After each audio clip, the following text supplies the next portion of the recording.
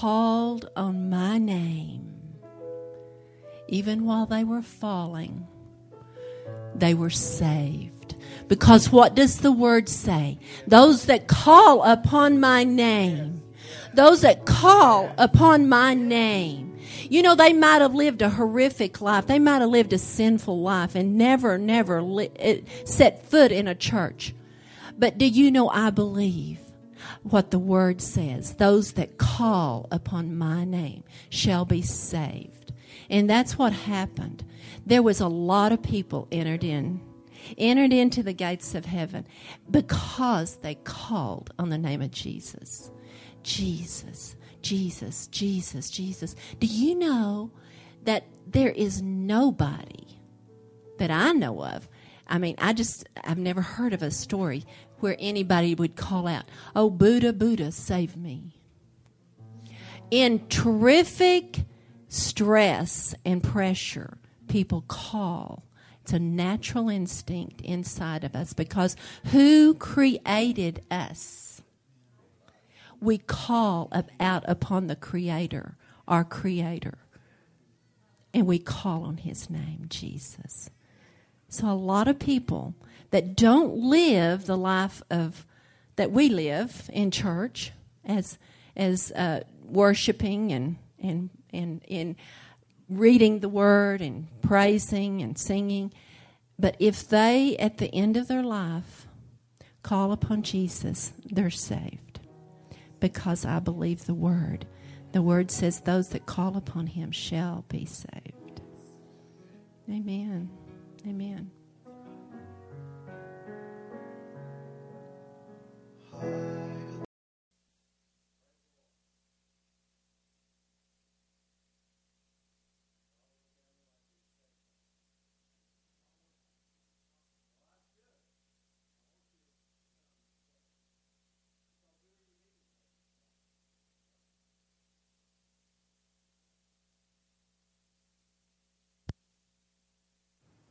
Is that it?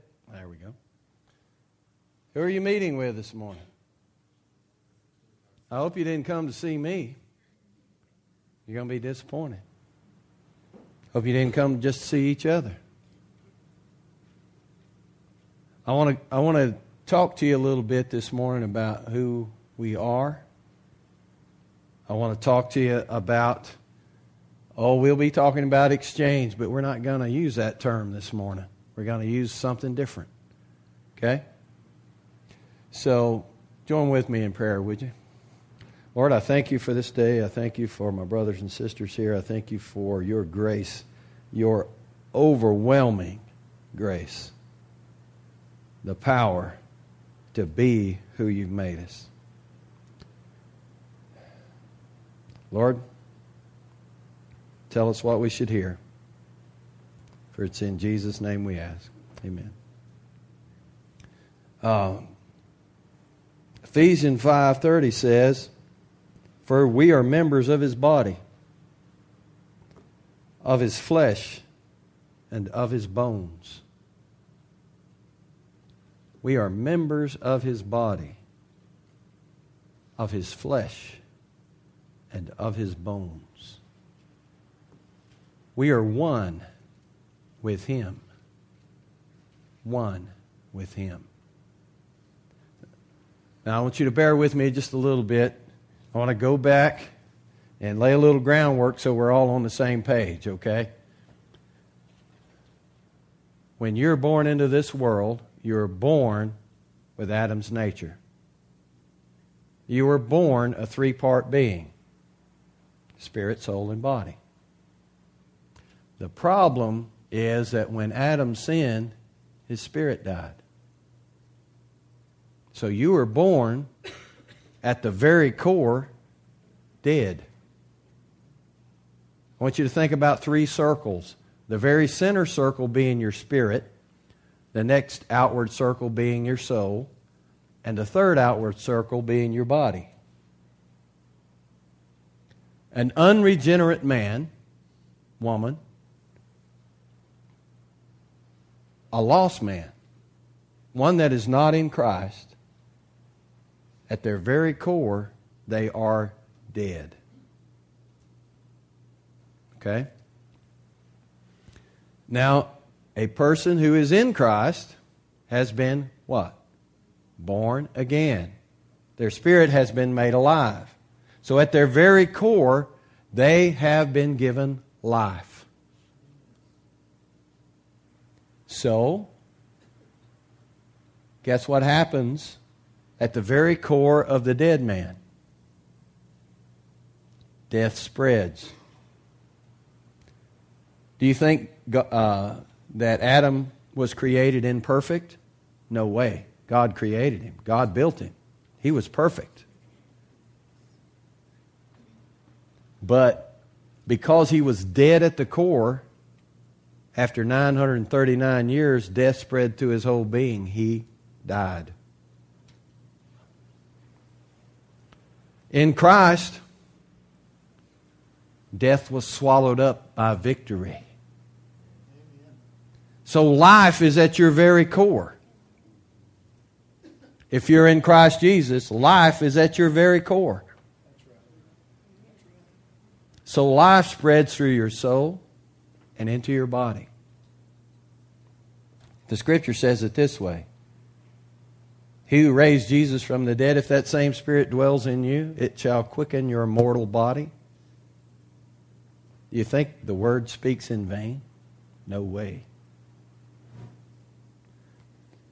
Now, why do I say that? Because I'm going to jump off into a concept that if you don't understand that, you won't be able to go with me. Okay? Now, Jesus didn't come to make this guy over here moral. Because this guy over here, the one born with Adam's nature, is a mortal. There is an end to his life. He is a mortal. Okay? Now, can this mortal be moral? Of course he can. He can keep rules. He can do some things and all that. But how does it work for you long term? We don't keep them very well. Right? So if you're trying to be a moral somebody, guess what you're trying to do it with? You're trying to do it with something that's dead at the core. Jesus did not come to make us moral. I'm not going to stand up here and preach rule keeping to you. That is so far below what I'm going to preach to you.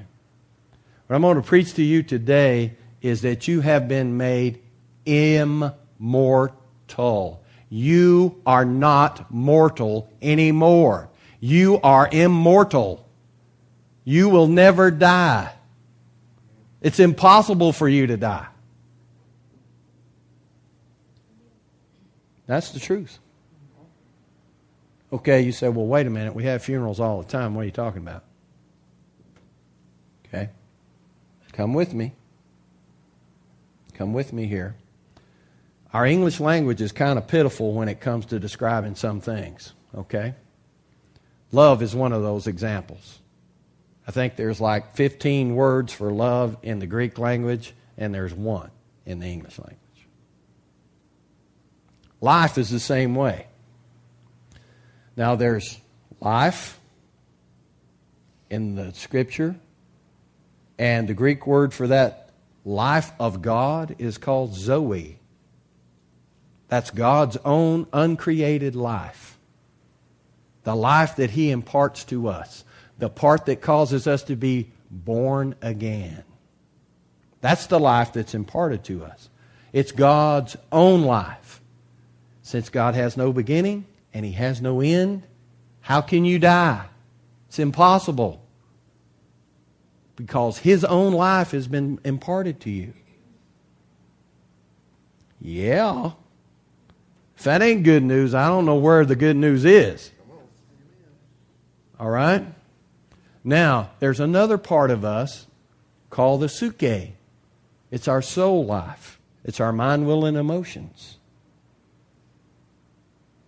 And a lot of places in the Scripture, the English language says life. And when you look that word up, it's actually psyche, or your soul life. And then there's the part we relate to the earth with. It's called bios, or natural life. And you got all three of those when you're born again. You got them all three. That's pretty great stuff. So you're no longer dead at your core when you're born again. You have the very uncreated life of God in you. And it cannot be changed. So now let me read this to you one more time.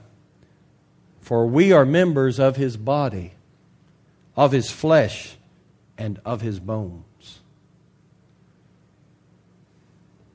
And Ephesians 1:22 says, He put all things in subjection under His feet, and gave Him to be head over all things to the church, which is His body, the fullness of Him that filleth all in all. Now that's King James talk that says you're full of Christ, and He's full of you. You're full of Christ, and He's full of you. Now tell me how that works.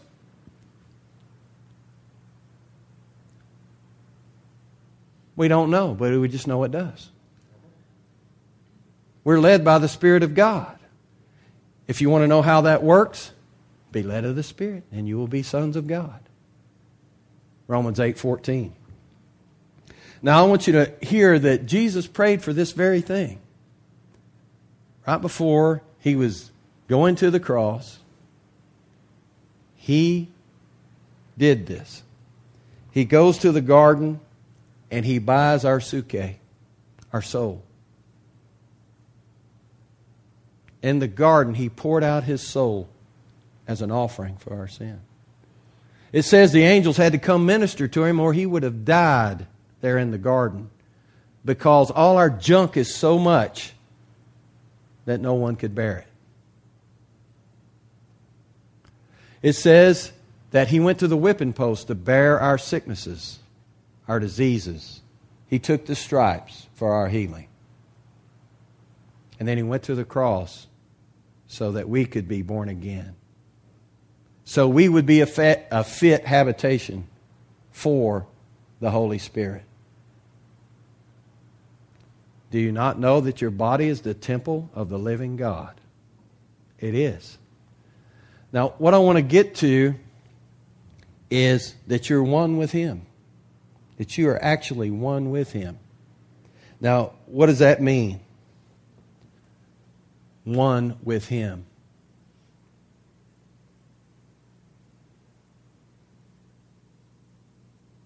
Do we have any idea what that means? One with Him? I'm going to go off on, sounds like a tangent, but I want you to follow with me. If we take and we're going to bake a cake, how do you do that? You get several ingredients, right? There's flour. There's usually some milk and oil, butter, eggs, sugar, all these things that make a cake batter. They're all laid out there, right? Well, which one of those ingredients puts itself into the mixing bowl? Which one? None of them. Yeah. You are the one that puts it all in the bowl, aren't you? Okay. And then you mix it up, right? Because if you don't, it's not going to be a very good cake. You mix it up, and you pour it in a pan and you bake it, right?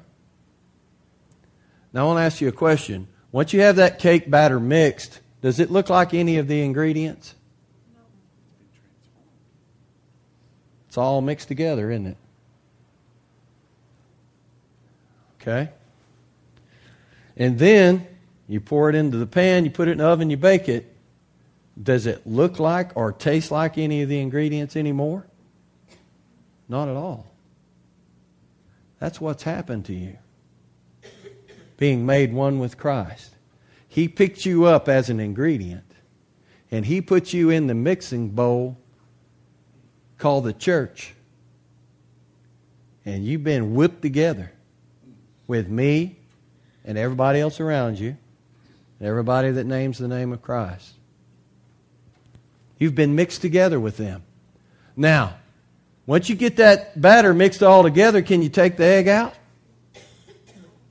Can't, can you? You take the flour out, the sugar out. Can you take any of that out again? It's there, isn't it? Then the Spirit, the wind of the Spirit blows on that thing and causes it to come together. And when that cake is served, buddy, it don't taste nothing like that batter. It's so much better. Now, doesn't it? This is what God is saying to us. He did not come to whitewash you over. He did not come to clean you up, run sandpaper over you and make you shiny. He come to give you life, to make Him you and you Him. To make you just like Himself. You are the representative of Christ. You are bone of His bone, flesh of His flesh, soul of His soul. You have been made into that cake called the church. You have been made into that. And you cannot separate yourself. You cannot. And we're worried about stubbing our toe and saying a bad word. When are we going to soar with Christ and quit focusing on sin and evil? When is that going to happen? That's not who you are. It's not who you are, focusing on sin, being worried about saying this word or that word. Be worried about, do I have on the right clothes? All that sort of stuff. Why do we focus on that? It's human nature. We are focused on sin when we should be focused on Him. It's not who you are. You're not flour and eggs and sugar and oil anymore. You are cake. You are cake. Let those around you taste and see that the Lord is good, because you are one with Him. One with Him. Now I'm going to read some more scripture here just to prove to you that what I'm saying to you is very scriptural. In John 17, this is before the Lord goes to the cross, chronologically in time. But we also know Ephesians tells us He was slain from the foundation of the world. So, John 17:11. And now I'm in the world no longer, but these are in the world, and I come to you, Holy Father, keep them in your name, those you have given me, so they may be one as we are. Can you tell Jesus from the Father? He said, we heard John Sheesby say that. He looks just like Him. He looks just like Him. He's the express intent of the Father. He looks just like Him. So do you. So do you.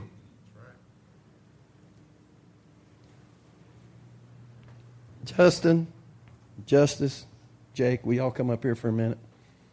Arlene.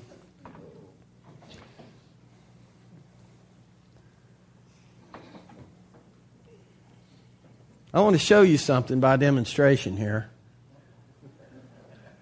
It's not going to be painful for anybody. Don't worry. Look at this guy. Look at this guy here. There is no way these two can deny this guy or this one. Look at him. This guy is in here, and this guy is in here. Same way over here, and same way for Mom. We see that all the time, don't we? We see that all the time. Look right back here at the Bustamante family. Beautiful. They all look They can't deny each other. Look at them. Isn't that wonderful? Thank you. Isn't that wonderful? And we have that same look of Christ in us. Yes, we do. We cannot deny Him because we are Him. And He is us. We are one with Him. In the 21st verse, He says that they all may be one, as you, Father, are in me and I in you, that they also may be one in us, so that the world may believe that you have sent me. How is the world going to believe that He was sent? Look in the mirror, because you look like Papa. You look like Papa, and Papa looks like you. Now, I've got more scripture than I could possibly read, so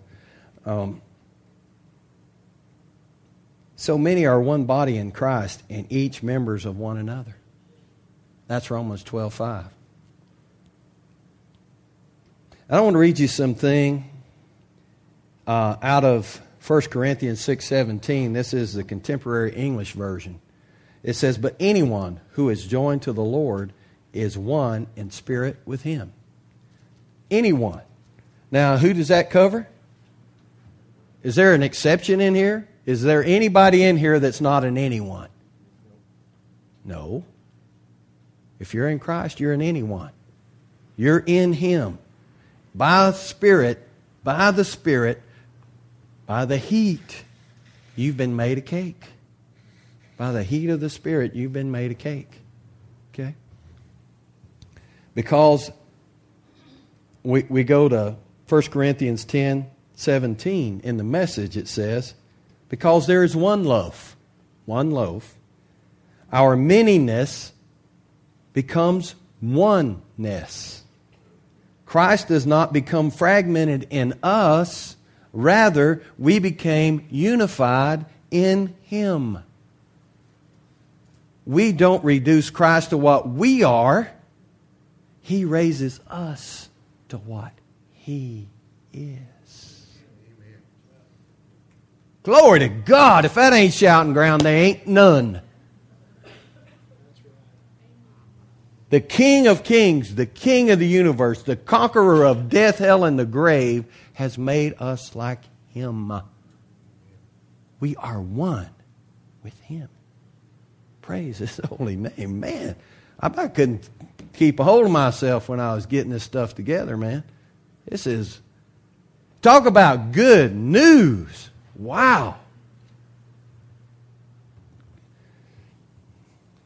And here we are. We'll go to work Monday morning. Well, bless you, brother. We're glad to be here. Where does that stuff come from? Distraction. I love what John G. Lake says in his book. He says, if hell has one characteristic, it is that of distraction. Focus on who He's made you. That you are one with the Christ. 1 Corinthians 12:12 in the Message says this. You can easily enough see how this kind of thing works by looking no further than your own body. Your body has many parts, limbs, organs, cells, but no matter how many parts you can name, you are still one body. It's exactly the same with Christ. Now, does Mike look like Kent? No. Does Mike and Kent have the same talents? No. But I am very pleased that both of them are here.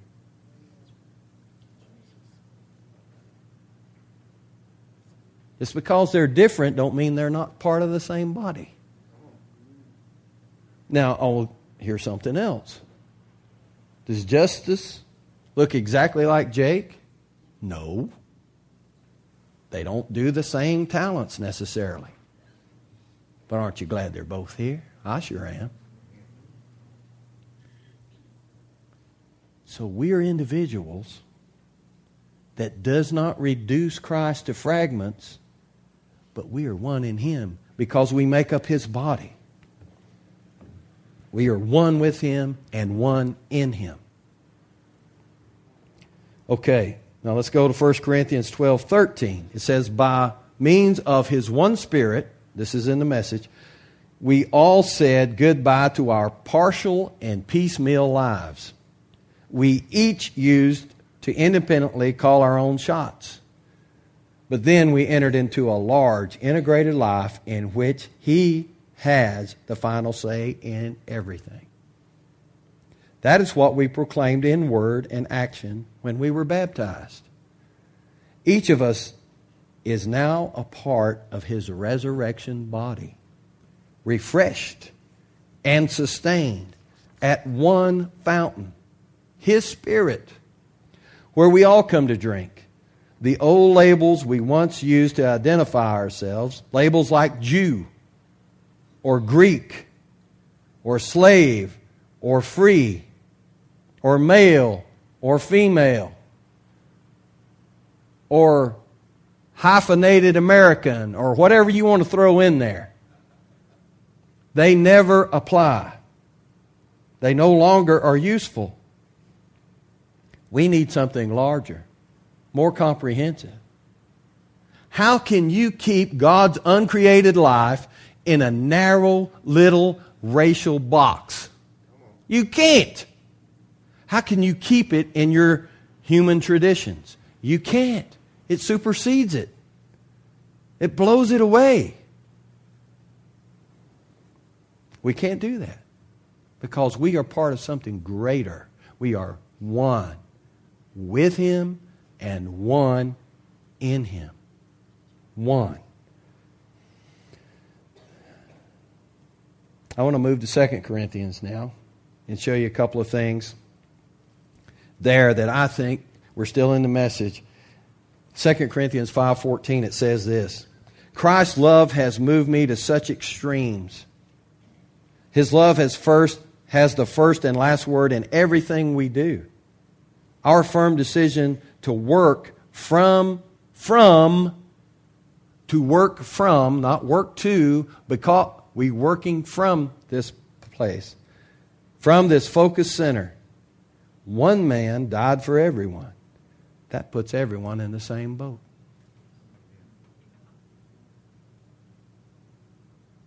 You look at your neighbor because they don't sing and play, don't mean they're not a vital part of the body of Christ. Because they don't get up here and share the Word does not mean that they're not a vital part of the body of Christ.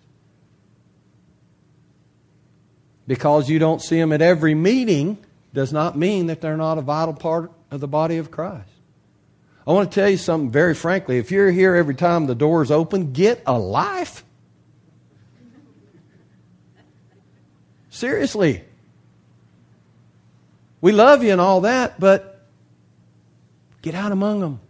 Let them taste that cake and see that the Lord is good.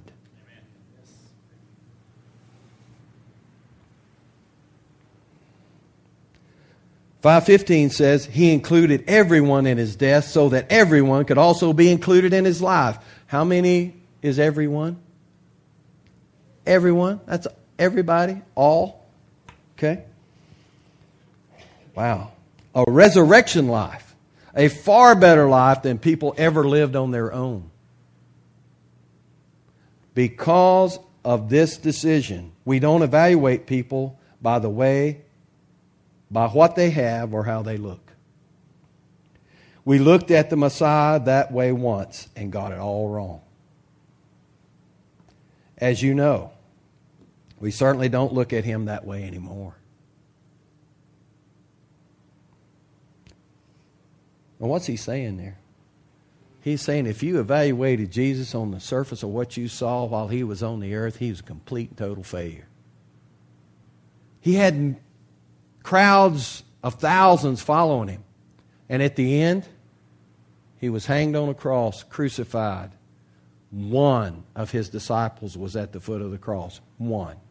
His name is John. That was it. looked like a complete and total failure. Yet, He took the thing we fear most, death itself, took it into Himself and canceled it for us. So that we have life, that Zoe life at the very core of us that permeates through us. So that we have life on every level.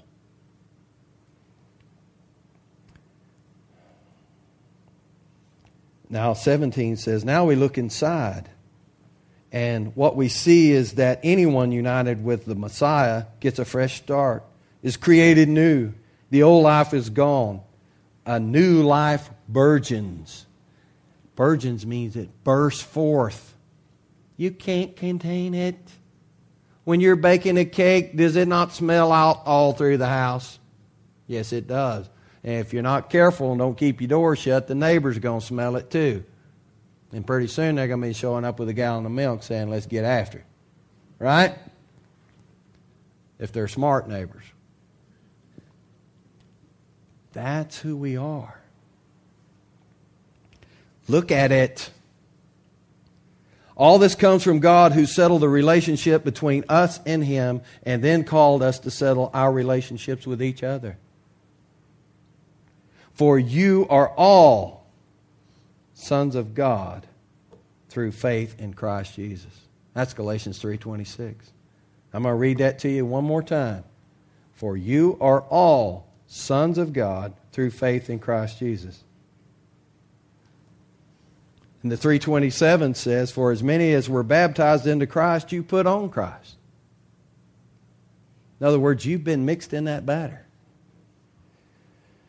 There cannot be Jew nor Greek. There is neither bond nor free. There is no male nor female.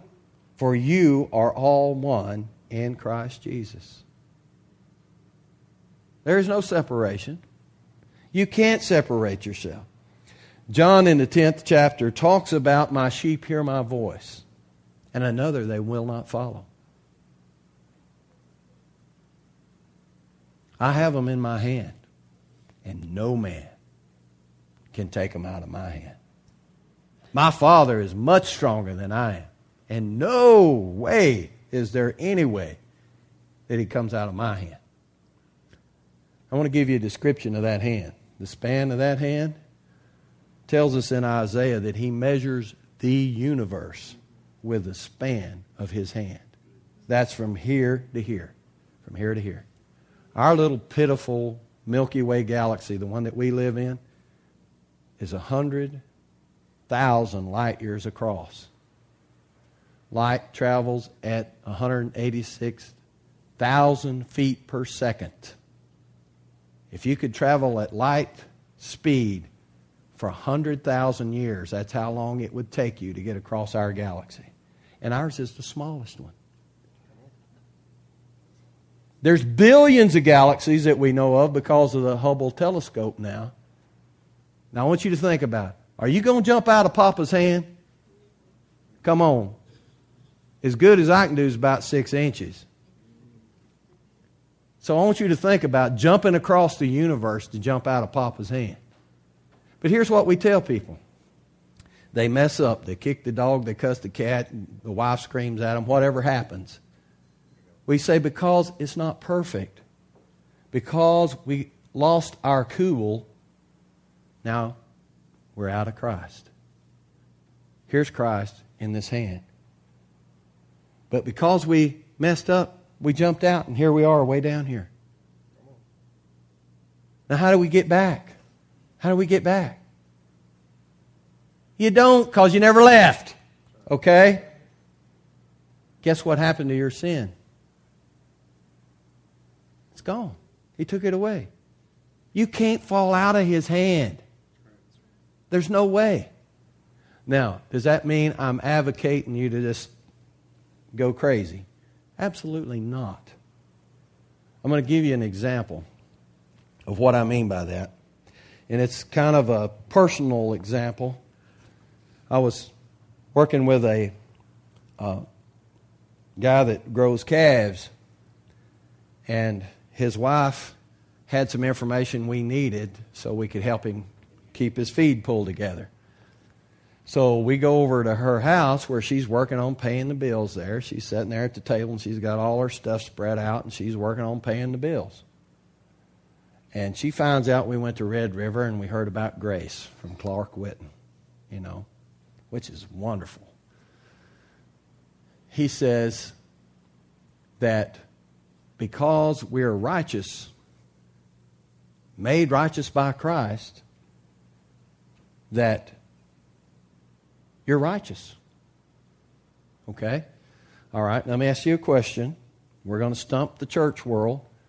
We're going to say, okay, what makes me righteous? Well, Christ makes me righteous. There's no other way to get righteousness. Okay? Well, can an unrighteous man do a righteous deed? One that's not in Christ, can he do something that's right? Of course he can. Okay. Can a righteous man do something that's not right, unrighteous? Can he do an unrighteous deed? Of course he can. Okay. Now, the unrighteous man that does the righteous deed, does that make him righteous? No. Okay. All right. The righteous man that does the unrighteous deed, does that make him unrighteous? You'll stump 90% of the Christian world right there. But no, because he didn't get his righteousness from his deeds to start with. He got them from Christ. He got the righteousness from Christ. So therefore he has peace. He has peace with Christ. Everything's been made right. Okay? You can't get there any other way. Okay, but we are worried about keeping the rules. We're worried about jumping through all the hoops. Can I tell you to stop doing that and quit? Just be cake, okay? Just be cake. That's all you got to do. Enjoy life because He made it that way for you. You are who He made you to be. You are one with Him. You cannot not be one with Him. No matter what kind of mess you make.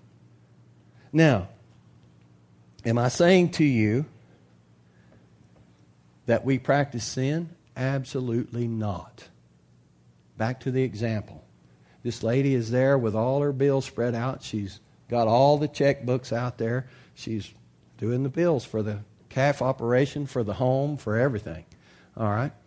She's sitting there with all these bills. She said, I don't know about that deal up there at Red River because if you tell people that, well, that gives them a license to sin.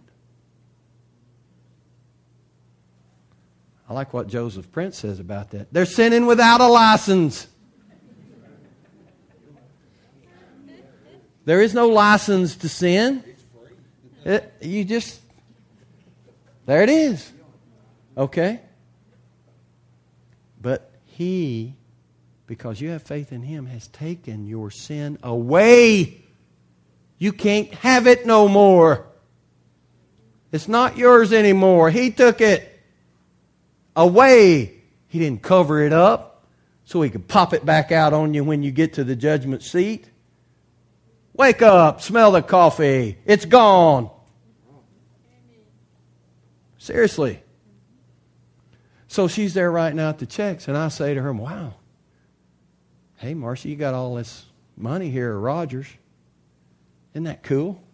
He just turns it to her, and he's out there making them calves grow. And she's in the house writing them checks out. And I said, you could have a big time on that money. You could run off to Hawaii and spend all of Roger's money, buy yourself a brand new Cadillac and new hairdos and fur coats and all that stuff.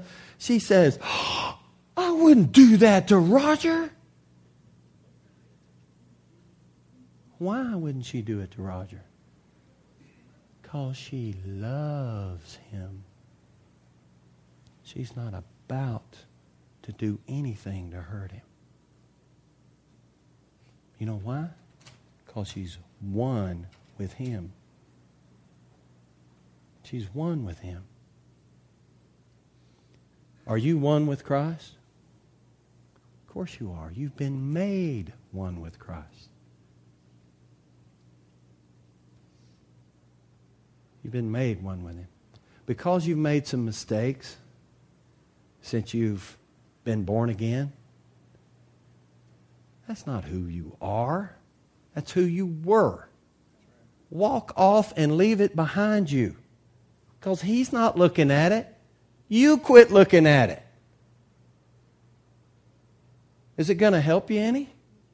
No. Are you going to spend His bank account? Are you going to bankrupt Christ? I don't think so. There's no way to do that.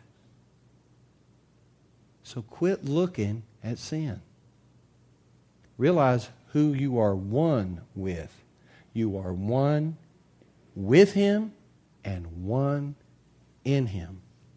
You cannot be separated. Now, I got a whole bunch more on being sons of God. But I want to just give you this couple of scriptures. And then we're going to be done. Galatians 4:7 says in the Message, doesn't that privilege of intimate conversation with God make it plain that you are not a slave but a child? And if you are a child, you are also an heir, and with complete access to the inheritance. Man, there is no reason you shouldn't smell and taste like cake. It's all yours. It's been given freely. Romans 8:14 says, for as many as are led by the Spirit of God, they are the sons of God. 8:16 says, God's Spirit makes us sure that we are His children. Oh, wow. It goes on and on and on. I could read Scripture to you from now till Tuesday morning about being sons of God, about being one in Him and one with Him. But what I want you to do is be cake. Be cake. Because you can't separate yourself. Why would you want to? Nobody in here is that dumb. Nobody in here is that dumb. I don't think there's anybody out there that dumb. They just don't know it. They don't know it. And that's our job, to be cake. To smell like and taste like and be like Him. Because we are Him. We are Him. I hope you're encouraged. I hope you're encouraged to know that you are flesh of His flesh, bone of His bone, blood of His blood, soul of His soul, that you have His mind. Now, there's going to be a lot of people, when you tell them things like this, they are going to say, who do you think you are? I am a son of God. That's who I am. That's exactly who the Word of God tells me I am. I'm going to tell you one other thing, and we're going to be done. I want you to live up to the Word of God. Don't let your experience in life, we all got problems. Tell me, I could ask for everybody to raise their hand and have problems. There ain't no use in that. Every one of us have problems, okay? Here's the Word of God. Here's our life experience. Don't let your life experience pull the Word of God down here. Let the Word of God pull your experience up here. That's how you're cake. Knowing who you are, and don't ever let go of it.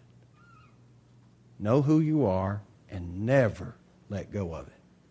Because this world will tell you all kinds of things that are half-truths, that are twisted just a little bit. Because you did this in your youth, because you had this problem, because you're having problems now, oh, you're not blessed of God. You couldn't be blessed of God if you don't have a full bank account, fleet of cars, and just everything you want, and everything works perfect for you. Right? If you believe that baloney, you have not read the Word of God. You think there was anybody more anointed than John, who lay on Jesus' breast? They tried to boil him in the oil. The oil would not boil. Praise God. So yeah, we got problems in this old life. I love what C.S. Lewis wrote about that. He said, if you took all the evil in the world where we seem to focus and we rolled it up in a ball, this is how little evil is compared to God. We rolled it up in a ball and we hurled it at heaven. And there was a little bluebird flying by. Little bluebirds about this big. Their little bluebird flying by. It would not even be enough to change his thought, much less his direction. That's how much more powerful God is than evil. And you are Him. And He is you. You are cake. Let somebody have a bite. Praise the Lord.